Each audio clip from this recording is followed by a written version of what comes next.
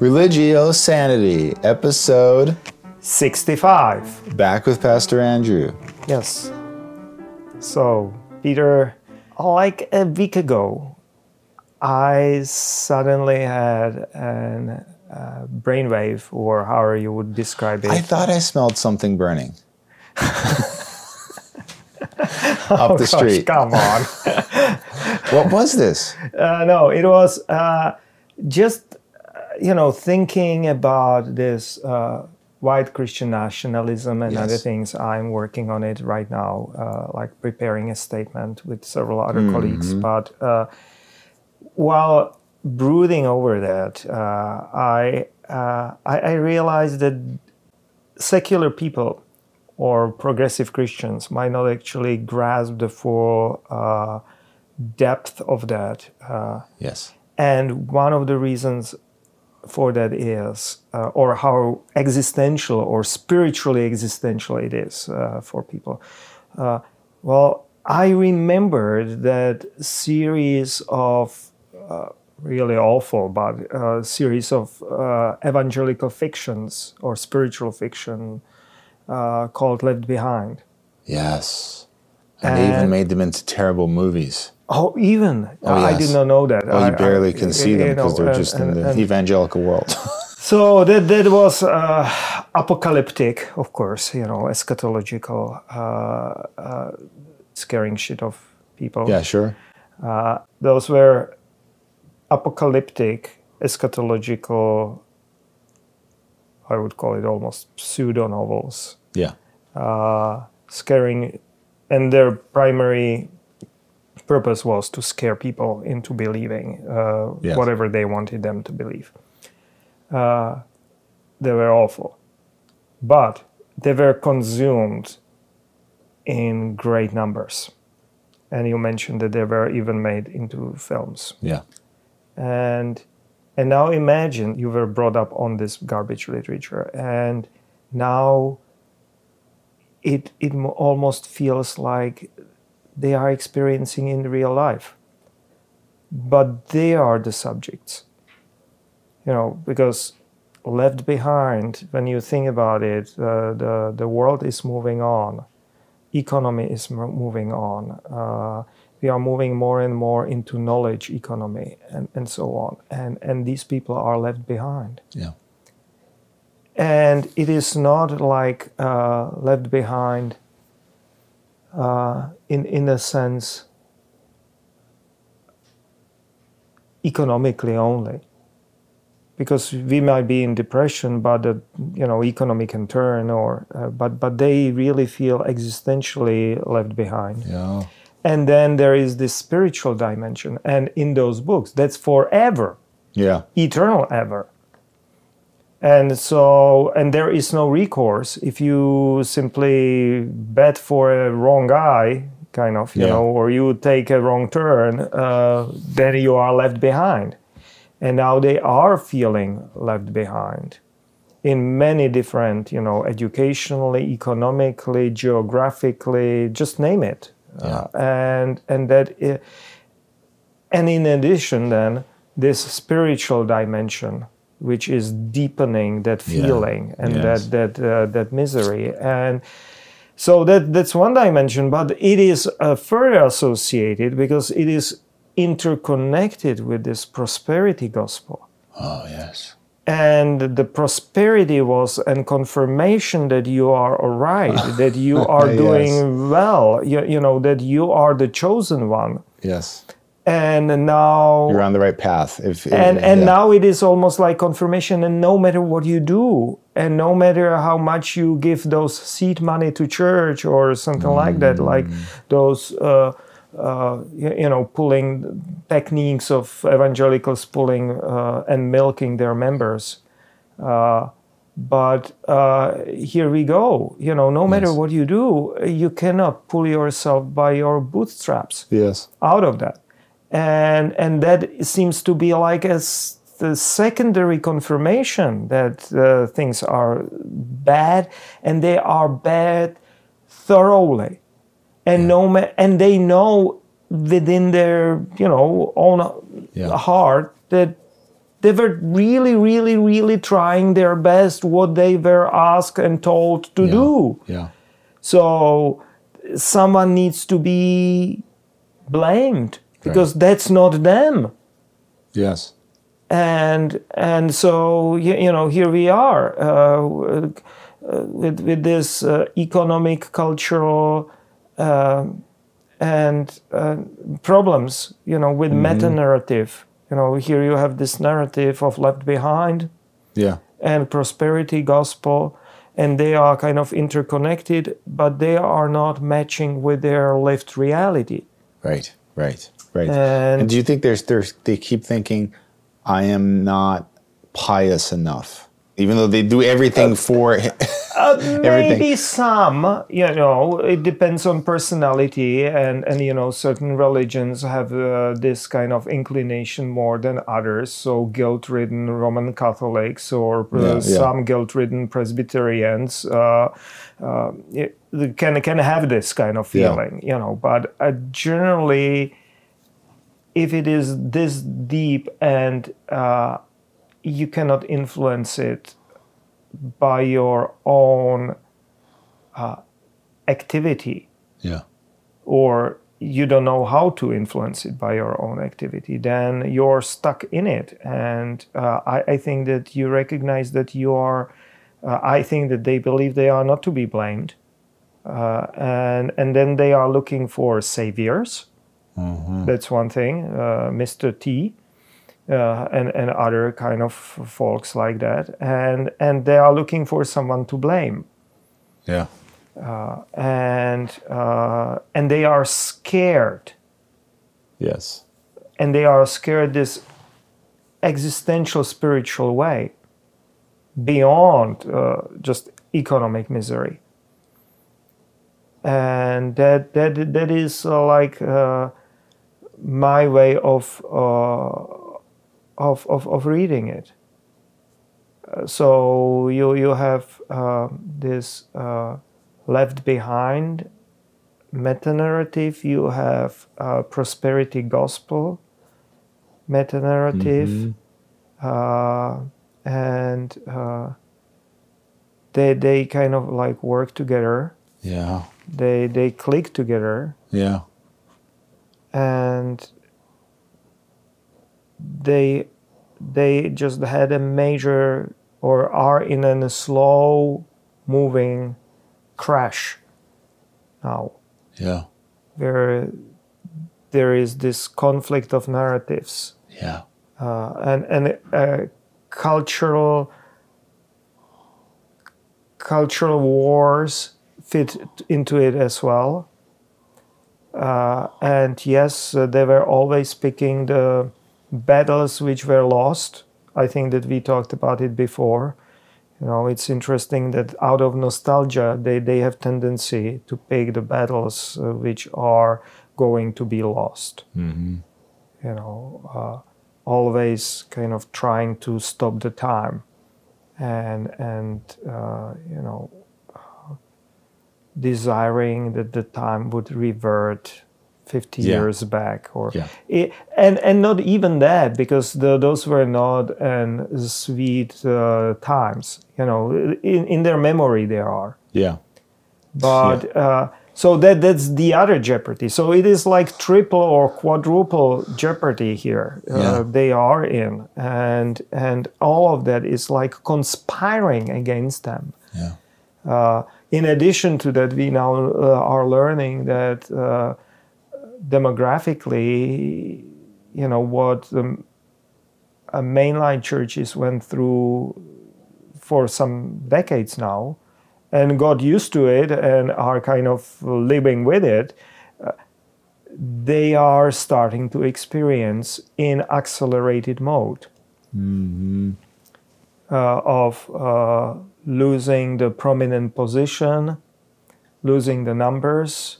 Millennials are not drawn to it any longer, or not in the numbers which would replenish the pews.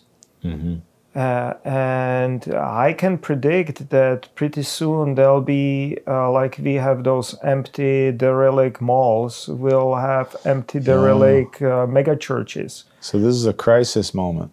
I think it is a crisis moment, and all of that is almost like, and it must feel like, a whole world conspired against them. What a perfect time for a fascist to come. That's the scary part, Yes, yeah. It is, because that is generally, that was the feeling, the big lie of Germany, that they were betrayed. They were betrayed back then. The Nazism claimed they were betrayed by international Jewry.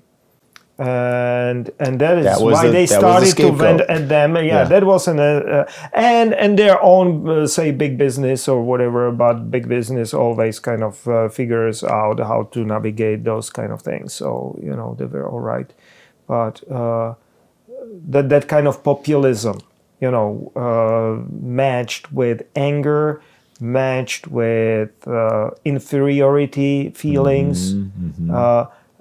Matched with Great Depression and so on and so forth, and so that was and misery in Italy with the fascism, which led to that, the megalomaniacal dreams of recreating old Roman Empire, and here we go, and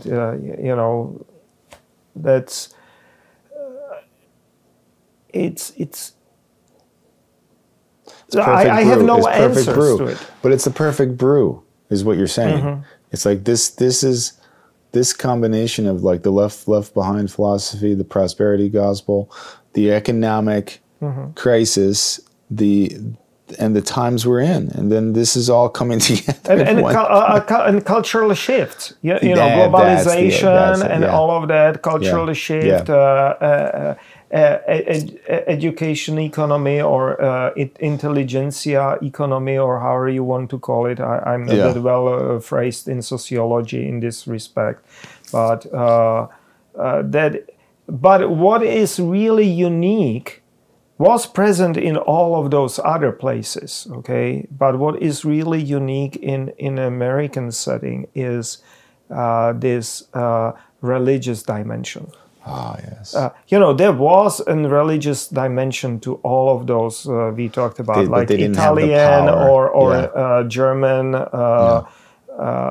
There was like church went along, like and I guess that Lutheran was churches anyway. went along with Nazism, say, to some degree, but.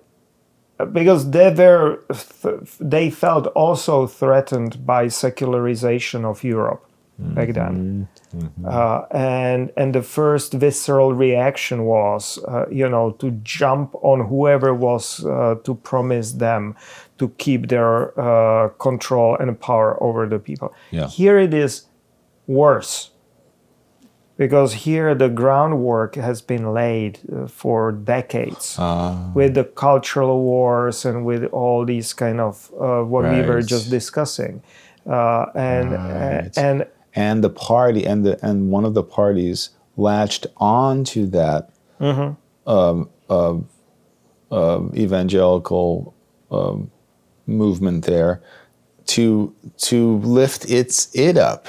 Yes, yeah. So that is... There you have unholy union. There's still union. ties there. There's still roots there with that, yes. Yeah, you have... I would call it unholy union of the political power and religious power. And they kind of found themselves, and they locked more and more together, fighting inevitably a lost battle. Yeah. Because the times is moving on for both of these forces. Yeah. So that's one dimension of that. I think that the racial dimension, because we are in America, is another one. Yes. So and the race gets mixed in very strongly. if it was just an religious feeling of inferiority or something like that, that will be all right, because you still have enough of Spanish-speaking Catholics coming, say, or if you had a large enough heart and open enough mind, you would not feel that threatened, because Christianity in America is fine. It's losing some of its official trappings, yes. But that's a good riddance from my perspective. But there are enough Christians. If you were open towards Hispanics coming across the border, not actually trying to fight them and kick them out, that is a major influx of faithful Catholics coming, and some evangelicals. I'm surprised that they are not actually being welcomed with open arms exactly by these people, but the racism is to be blamed. And the narrowness of their faith also, that they see this white Christian nationalism. It needs to be speaking English, it needs to be white, and it needs to be evangelical and conservative in its outlook. Yeah. To the point that it is more fanaticism than real faith, and controlling people from outside, for quite a while, through the laws rather than by persuasion and argument and invitation. Yeah. And so here we are. I think it is. You describe it perfect storm, and now we looked at it from. I think at least 3 or 4 different angles, and all of them are kind of coming together right now, and forming this this situation, which is troublesome. Yeah, I mean, don't you think that the way to combat this is just absolute truth? I'm saying we need this. We need a renaissance of truth, total within Christianity. Truth. Yeah. Yeah, because the things you are mentioning, and those are the areas which can be economically or macroeconomically and so on helped. I'm not saying easily fixed. It'll take time, yes. and so on. And certain things will never return, like coal mining in West Virginia or Kentucky or something like that. That's gone. Yes. Come on. You can say there is no global warming because Texas is freezing right now. That's another delusion. Yeah. It's exactly the part of the climate change. Yeah. Not the other way around. Climate change does not necessarily mean that it'll be much warmer all the time everywhere, but it'll come as an unpredictable, erratic behavior of the climate. Yeah. Something we are observing right now, and so on and so forth. So that is partly scientifically, politically, and economically, at least partly possible to address. It'll take time, but it can be addressed.